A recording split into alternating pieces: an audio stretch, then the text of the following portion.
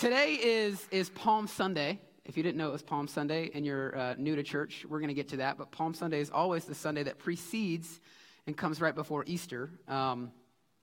Talking about how Jesus would enter the city, which we're going to learn about, and how palms would be used in that entering, and how, over the course of 1,500 to 2,000 years, it's become known as Palm Sunday. If you're, on the other hand, and you've been in Sunday school, since Moses was in Sunday school, and you're like, why didn't we get a palm branch? Like, we're going to get to that, I promise. One, we got a slim staff, okay? So I'm not going to cut a bunch of palm branches and give them to you so you can throw it away later, okay? We do that with our kids' artwork, all right? And second, it's actually the thing in Matthew's gospel that makes Jesus weep.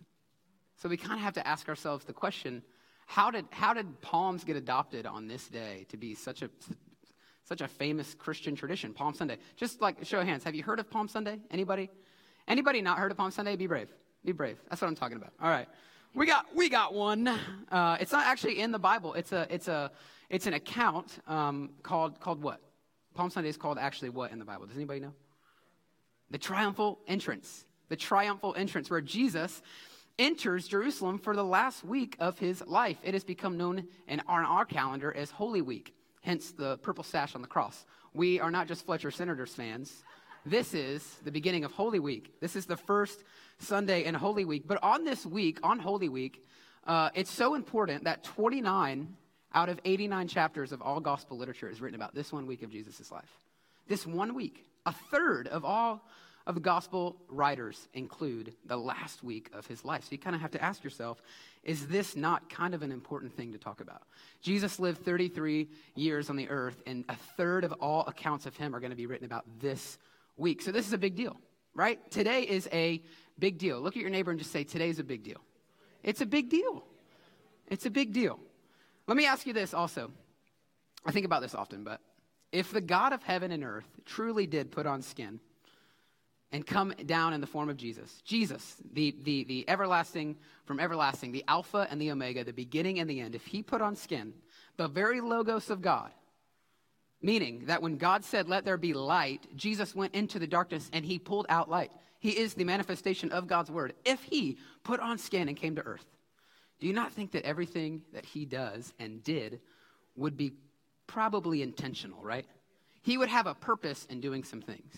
Yet so often we read the Bible and we say, man, so Jesus entered Jerusalem on a donkey. All right, cool, next. It's like, man, there is so much to that. What?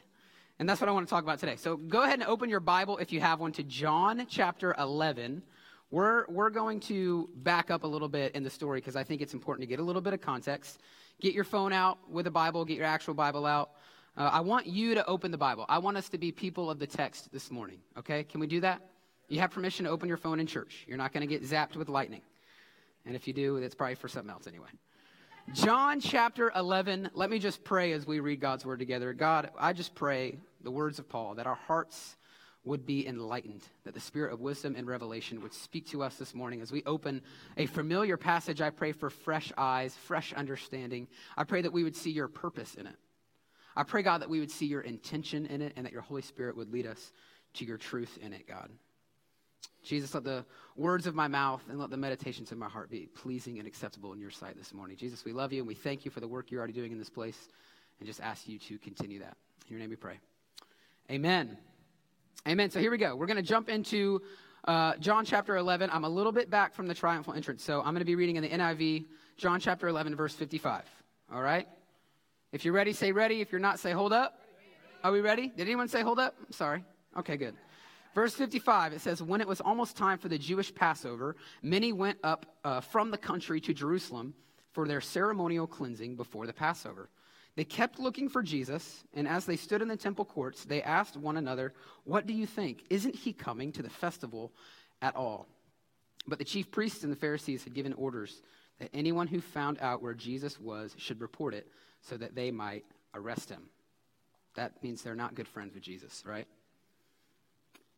So let's get a lay of the land here just real quick. So in this account, Passover is approaching, okay? And Passover is one of the biggest Jewish holidays and festivals on the calendar, celebrating how years and years prior God had done what? He had released his people from slavery from the Egyptians, right? And they celebrate this every year with Passover. Remember, the angel of death would pass over the houses of those who had the blood of the Lamb on the doorpost of their homes, and God would pass over them and not take their firstborn. It is a beautiful picture of the gospel, and it has even to date become the biggest pilgrimage event in Jerusalem, and it was at this time as well. It is Passover. Millions of Jews would ascend, because you're always ascending to Jerusalem, to God's holy mount. They would ascend to Jerusalem for this festival. It's kind of like 4th of July on First Street, but add like maybe 500,000 more people. You know what I mean? Like it's crazy.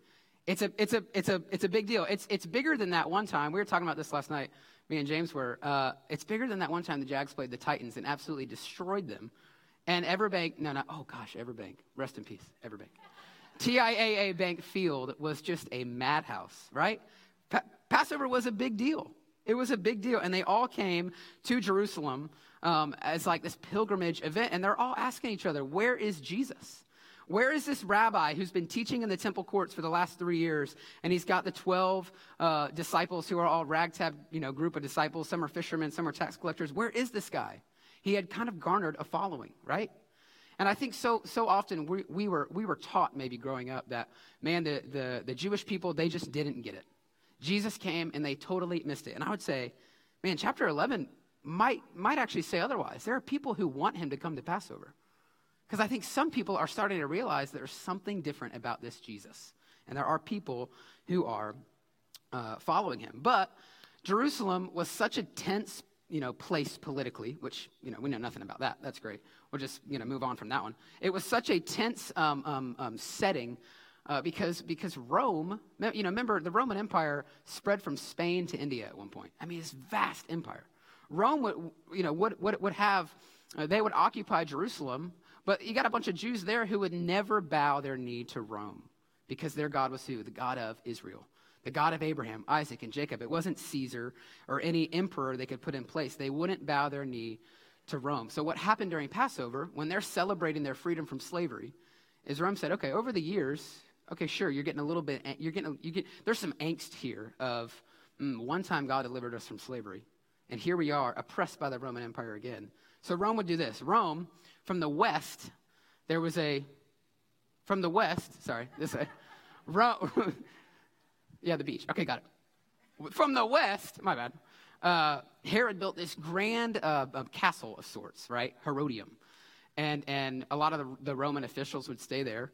They would bring Pontius Pilate through the city, coming from the west, on a white stallion. He would have hundreds of Roman soldiers surrounding him. He would come through the city with great pomp and strength, and it was almost like a flex. It was like don't get any ideas about this festival that you have about celebrating your freedom from oppression and slavery. That happened in Egypt, but it will not happen in Rome, right? God may have delivered you from Egypt, but he will never deliver you from Rome. Rome was the superpower at the time. So it was riddled with this tension of, man, we want to celebrate our freedom and how God delivered us, but we're living currently in an oppressive regime, Rome. And to make matters worse, they rub it in our face on the biggest day of the year for us. Pretty tense, right? We got to lay the land? Can we move on to chapter 12? Here we go. It says, 6 days before the Passover, Jesus came to Bethany where Lazarus lived, whom Jesus had raised from the dead. Here a dinner was given in Jesus' honor. Martha served, while Lazarus was among those reclining at the table with him. Then Mary took about a pint of pure nard, an expensive perfume. She poured it on Jesus' feet and wiped his feet with her hair, and the house was filled with the fragrance of the perfume. But one of the disciples, Judas Iscariot, who was later to betray him, objected. Why wasn't this perfume sold and the money given to the poor? It was worth a year's wages. He did not say this because he cared about the poor, but because he was a thief, and as keeper of the money bag, he used to help himself to what was put into it. Leave her alone, Jesus replied. It was intended that she should save this perfume for the day of my burial. You will always have the poor among you, but you will not always have me. Meanwhile, verse 9, a large crowd of Jews found out that Jesus was there and came out. Not only because of him, but also to see Lazarus, whom Jesus had raised from the dead, which is just a few chapters earlier if you go back.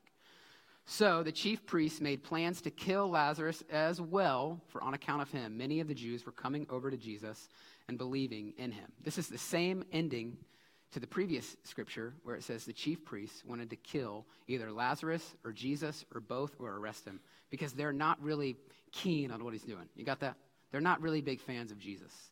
And here we learn that Jesus is in Bethany, which he had been before. It's about 10 kilometers east, nailed that one, east of Jerusalem. Okay, so we've already got this irony of Pilate from the west and Jesus from the east. Jesus is in the east of Jerusalem, 10 kilometers east, which for a devout triathlon like myself maybe takes 45 minutes to run, maybe an hour for you, maybe an hour give or take. Yeah, I'm just kidding. Might as well. But in John's account, Jesus is back with Mary and Martha and Lazarus. He's with his friends. These are friends of his, right? Remember the account of Mary and Martha and how Jesus sees Mary's heart and it's pure and devoted and worshipful. You know what I'm talking about? Remember that account? Cool. If not, maybe another sermon. Here we go. Now, what we see here in Bethany is Mary pours out an expensive, what the Bible says is nard. Some translations say perfume. But it's actually something very specific. Spikenard would be more of a balm. And she had an entire pint of it, and she breaks it open, and she pours it at Jesus' feet. Now, it's so rare, and it's so expensive, and it's worth a year's wages because you couldn't even get nard in Jerusalem. It was sourced like over in India, I think above 3,000 feet or something like that. And Mary would essentially have this jar, this pint of pure nard that would be her retirement. It would be her wage. It would be her future. It would be a year of security. It would be an appreciating asset that she could use for the years to come, right? And essentially, when you have nard, you only use like a dime size to anoint whatever you're going to anoint, and the smell, the fragrance stays on your skin for 4 to 7 days at times. And yet, we see this picture, this beautiful picture of worship and of extravagant devotion of Mary, who's saying, this is the most valuable thing that I possess, and I'm going to pour it at the feet of Jesus. She broke it open, and she poured it at the feet of Jesus. And the religious spirit in the room, Judas, will always contest extravagant worship and devotion. It always will. But Mary had found the one thing that meant everything to her, had she not? And she pours it, and it wasn't just like a screw top. It had to be broken. She broke it open. There was no collecting this back after she poured it at Jesus' feet. You know, extravagant devotion, extravagant worship. It's something that, how do I say, it's contagious, right? When my wife and I were preparing to go to Costa Rica, we were supposed to serve for about 5 years down there, and then COVID happened. And I mean, COVID was an earthquake in everyone's life, so certainly we're not the only ones. But we were down there. And actually had to come back, which is a crazy story. But in preparation to go, we were raising our own support, and we had stopped working, actual jobs, and we said, man, we're going to raise the money to go down there and work for a church down there, and it would be our goal to raise kids down there, and we would have all these meetings, and people say, man, what are you going to do about like a 401k? What are you going to do about like a retirement plan for once you're older? How are you going to send your kids to college? How are you going to afford a car? How are you going to are you going to send your kids to school in Costa Rica? They speak Spanish. Like, did you know that? They speak Spanish there. You're going to have to pay for private school, right? Actually, I kind of skipped ahead. People would always ask us this one question. What are you going to do with your kids? I'd be like, what are you talking about? Like, unless you take them, we're going to take them with us. People are born there every day. We're not moving to Angola or rural Madagascar. Like we're moving to Costa Rica. Like it's all good. But our response often was something very similar to Mary's. We're like, man, Jesus is worth everything that we are and everything that we have. And if he's called us to do something and he's urging us to do something, do you not think that the God who owns the cattle on 1,000 hills will not provide for anything that he's calling you to do? Right? And that should speak to you in this situation as well. Is he not worth everything that you have? He either is or he isn't, right? And if he's not Lord of all, I would speculate that maybe he's not Lord at all to you, right? Are you going to take your kids? Man, I wish they could keep, Anyway, but it kind of begs the question, back to Mary. Jesus was worth it all, but who gets anointed in the Bible? Does anybody know who gets anointed in the Bible? Kings and nobles get anointed. Which maybe I saved the subject until this moment a few minutes in, but today we're talking about how Jesus is king. Only Jesus is king. And yet he's not anointed by anyone rich. He's not anointed by anyone who owns much. He's not anointed with great crowds. He's not anointed with great witness. He's anointed by a poor woman with a pint of pure spikenard. And we see Jesus enter in the city as rightful king of Israel, but not the way you would think. He didn't get a procession. He didn't get guards. He didn't get a white stallion. He got Mary, pouring oil on his feet. Let's keep reading before we jump too far ahead, because I think I already spoiled that he's going to enter the city at some point, which you should have already known, okay? Verse 12 says, the next day, the great crowd that had come for the festival heard that Jesus was on his way to Jerusalem. Remember, they're all waiting for him. They're all waiting for him. They're expectant that Jesus is coming, right? They took palm branches and went out to meet him, shouting, Hosanna, blessed is he who comes in the name of the Lord. Blessed is the King of Israel. Verse 14 says, Jesus found a young donkey and sat on it, for as it is written, do not be afraid, daughter Zion. See, your king is coming, seated on a donkey's colt. Riding in the city on a donkey. Here comes Jesus. Here comes the guy that everyone was waiting for, or at least a great number of them, and some for different reasons. Some wanted to arrest him and kill him, and some wanted to worship him, right? But remember, it was Passover, okay? Don't let that be lost on you. And on the specific day of Passover, we have great reason to believe that it was also Lamb Selection Day, which is just remember back to the whole intention thing. I don't think that's any small detail that Jesus would enter Jerusalem on Lamb Selection Day, on Passover, and also on the same day that Pilate would ride through the city on his white stallion. Jesus would ride through the other direction on his lamb, gentle and lowly and humble. He's being intentional with every single move he makes in this story. Trying to, I think, shout with his actions like, behold, I am the Lamb. Just like John the Baptist said, behold, the Lamb of God who takes away the sins of the world. And what is the people's response? It's Hosanna. It's Psalm 118. Blessed is he who comes in the name of the Lord. Blessed is the King of Israel. And if it would have stopped there, this would be an entirely different account. But what happens next is what truly, I think, changes, and how maybe years later we hear common sermons about Palm Sundays about missing the point, or Palm Sundays about how the people made it all about themselves. There's a lot of popular sermons out there kind of hating on the people who are at this festival waiting for Jesus. And I'm not saying they're wrong. And we're going to get to that in 1 minute about palm branches. But think back for just 1 second. Jesus is entering the city, and there's so much expectation around it. Okay, he's coming from Bethany. He enters the city over the Mount of Olives. And I believe, the city gates are about a mile outside of Jerusalem. Do I think Jesus sat on the donkey and rode the whole way? I don't think so. I think he sat on the donkey. He fulfilled the prophecy of Zechariah 9, which is all about restoration and salvation and God fighting for Israel's behalf. I think he gets on the donkey. I think he proves his point, and I think he walks into the city. And I think as he's walking into the city, I think the people who had lost hope and the people who were expecting him to come, I don't think they see him first. I think they hear commotion.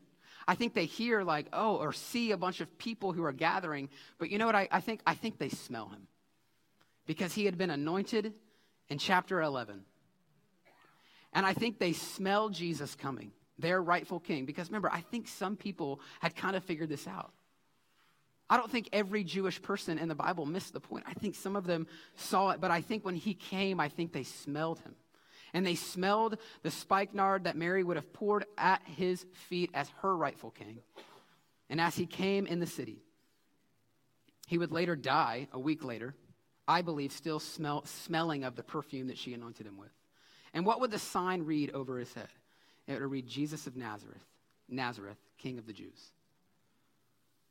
And I don't think everyone knew. I don't think everyone knew what was how everything was going to end. But I think when he was coming in, I think there were some people who goes, "This is our rightful king." When they're saying Hosanna, God save us, God bless us, God grant us favor. That's what Hosanna means. What happens next is what's so tragic: is they grab palm branches. which a palm branch is no small thing. A palm branch at some point in the Roman Empire, we don't know exactly when, actually became illegal to wave a palm branch in the Roman Empire. It became illegal, especially in Jerusalem. And that's because it was primarily tied to a political party known as the Zealots. Can you say that with me? The Zealots. The Zealots. The Zealots. There you go. 4 people, whatever.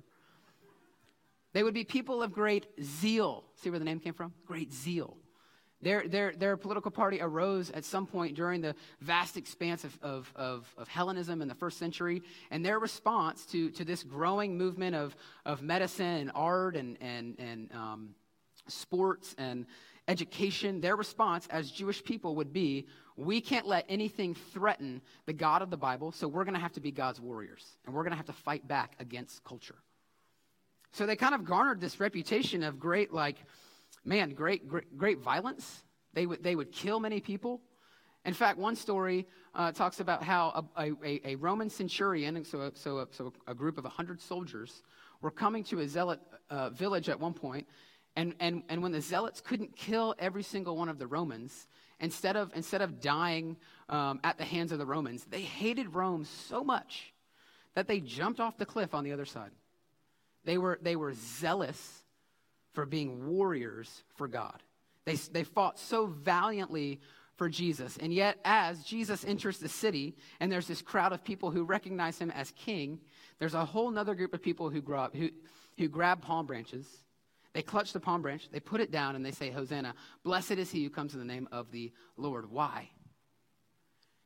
I believe they do that because they recognize that when Jesus gets on a donkey and fulfills the prophecy from Zechariah 9, which I wish I had more time to go into, it talks about salvation and the restoration of Israel and God restoring his people, God taking the chariots from the enemies, and God giving favor and immense success to the Jewish people. I think they see that and they think, here comes our warrior king. Here comes someone who's going to fight for us. And I believe if we could have just asked Jesus, what's going through your head on this moment? Because we see in Matthew's account, which we didn't read from today, in Matthew's account, Jesus weeps when he sees the palm branches.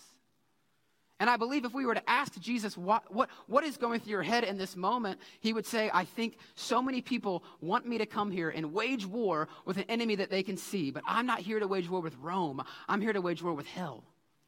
Because I can defeat Rome with a snap of my fingers.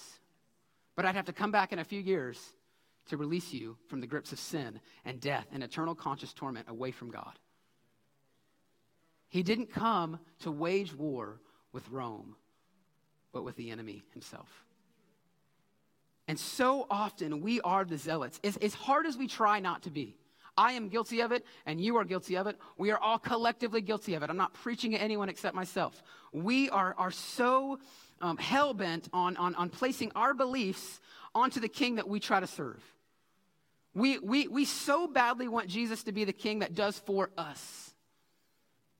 Last week, Pastor James talked about how we've lost sort of a sense of awe and wonder and fear, healthy, reverent fear of God. And I believe in this situation, it's kind of similar. Because you're reading in so much of your own preference to the way God should work that I think you kind of miss the way he is working. I wrote this in my notes. I said, Palm Sunday might be a lesson and not missing the point, sure. But I think the greater lesson we learn is how we follow a God whose reason and whose choices and whose behaviors and whose character may never fully align with ours, and it's not supposed to. It really shouldn't, to be honest. We follow a Jesus whose plans far supersede our own. If only the zealots would have known the true enemy on that day was not Pontius Pilate riding through on a stallion in a show of force. It wasn't Rome.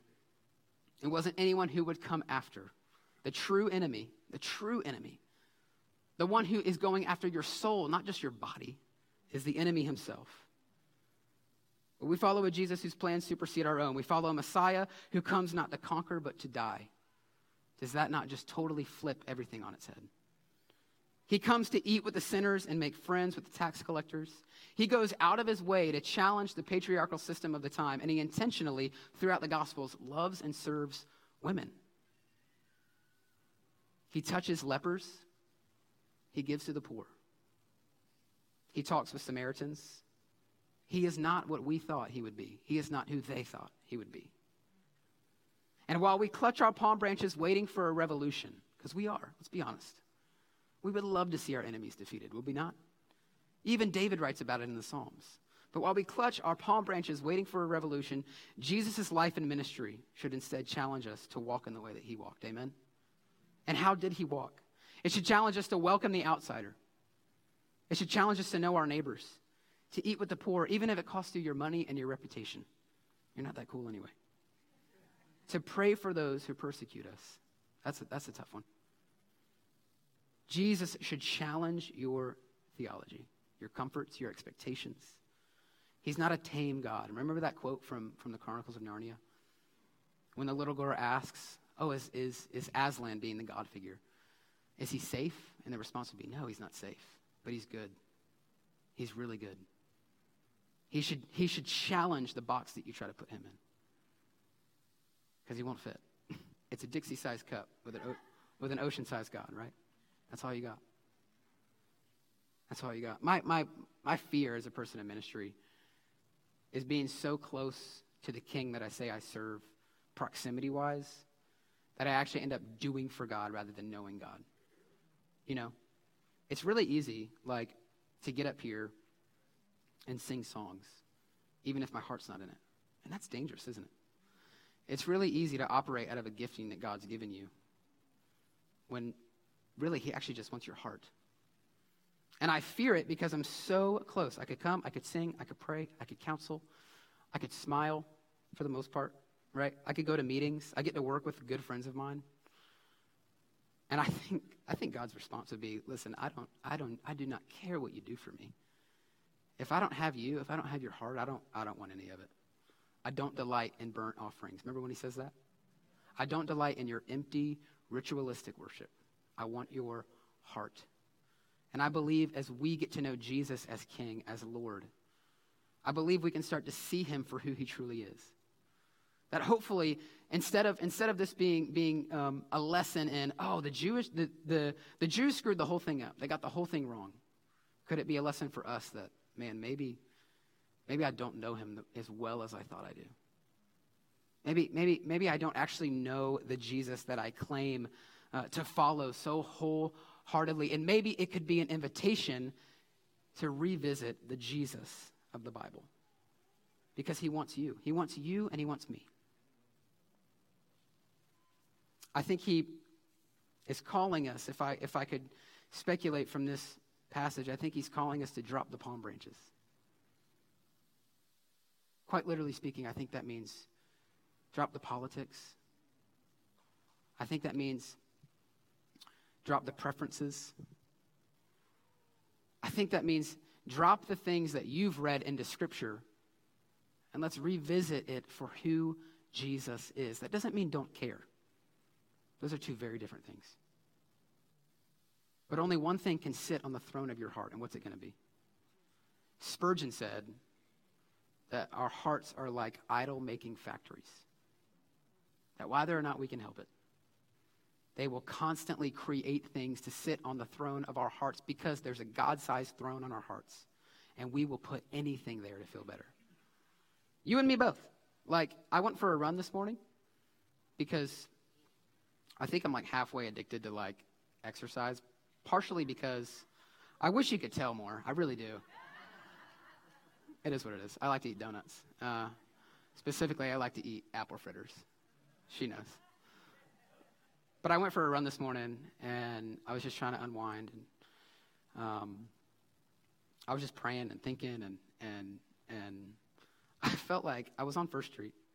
I felt like God so clearly was like, you got up and ran this morning before you even opened the Word on the day that you're going to preach the Word to the people that you claim to love. I'm like, yeah, I did that. Because on the throne of my heart is my own selfish desires. I mean, you can say ouch or amen, but I'm just saying that's just for me. And I'm the guy up here with a microphone. So, I mean, surely, the Bible says, surely we've all sinned and fallen short of the glory of God. And how often do we fall short over and over and over again, failing to realize that the one thing that can satisfy, the one thing that can make us right, the one thing that can give us peace, the one thing that can make us whole is allowing Jesus to sit on the throne of our hearts. That's it.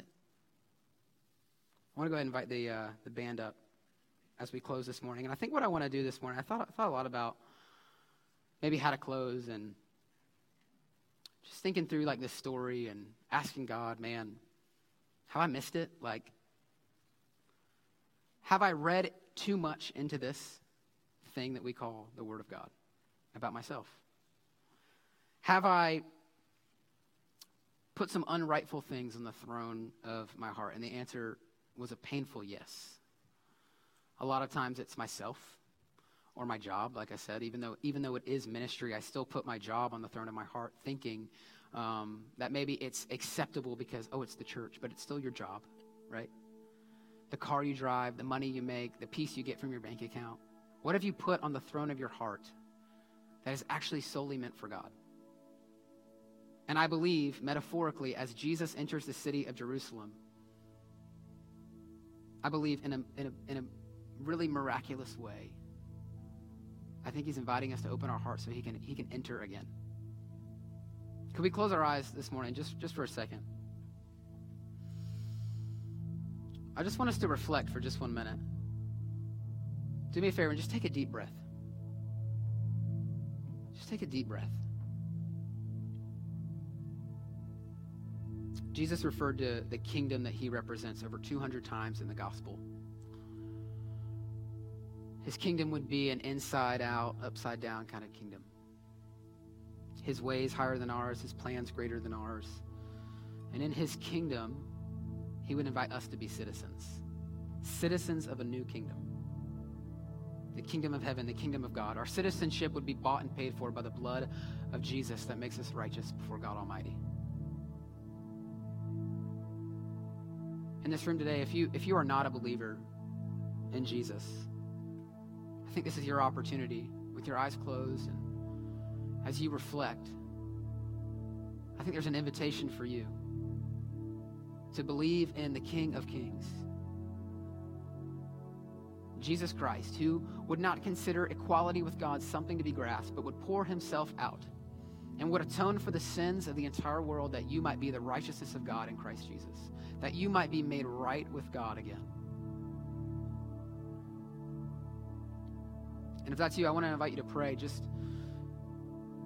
admit, Jesus, I'm a sinner. I've fallen short. I admit, I believe. I take hold of the truth that is in God's word, that you are the Son of God. That when you died and were crucified, it counted for me. Just tell him in your own words, I believe. And just say, Jesus, I'm yours. I don't have all the details. I certainly have my doubts that I'm bringing along with it. But I believe. For others of you, as members of this kingdom of God, can we be challenged today to love the Lord our God with all of our heart, soul, mind, and strength? Because if anything is before him and above him, that is your functional God. That is your functional king. And yet, Jesus would reveal in this context that he is the only king. In this kingdom, the first will be last and the last will be first. In this kingdom, there is no room for hate or discrimination, for all who are a part of it are one in Christ. That he has broken down the dividing wall of hostility between us. In this kingdom, our hope and our faith would not be swayed by our circumstances, but would instead remain steady on him who is the firm foundation. In this kingdom, there would be an invitation not just to believe truth, but to know truth, to know Jesus. Jesus, this morning we ask, where have we missed you? Where have we read into the things that you do, the words that you say, too much? And instead of letting the king have the last word, and instead of letting the king's actions speak for themselves, we try to play king, we try to play ruler, we try to play God. Where have we missed it, God?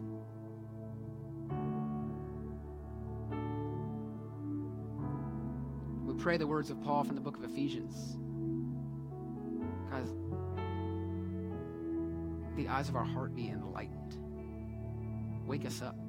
would the spirit of wisdom and revelation speak to us this morning.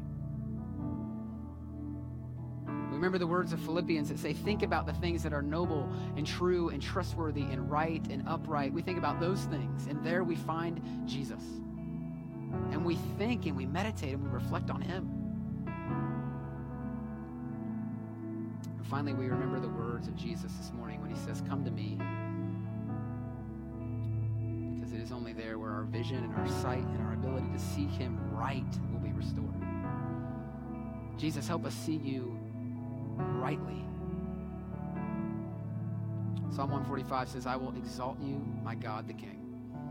I will praise your name forever and ever. Every day I will praise you and extol your name forever and ever. Great is the Lord and most worthy of praise. His greatness no one can fathom. One generation commends your works to another. They tell of your mighty acts. They speak of the glorious splendor of your majesty, and I will meditate on your wonderful works.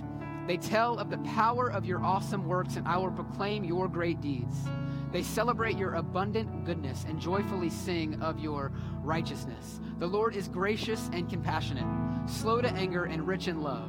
The Lord is good to all. Let me say that again. The Lord is good to all. He has compassion on all that he has made. All your works praise you, Lord. Your faithful people extol you. They tell of the glory of your kingdom and speak of your might, so that all people, somebody say all people, so that all people may know of your mighty acts and the glorious splendor of your kingdom. Your kingdom is an everlasting kingdom, and your dominion endures through all generations. The Lord is trustworthy in all of his promises and faithful in all that he does. The Lord upholds all who fall and lifts up all who are bowed down. The eyes of all look to you, and you give them their food for the proper time. You open your hand and satisfy the desires of every living thing. The Lord is righteous in all his ways and faithful in all he does. The Lord is near to all who call on him, and to all who call on him in truth.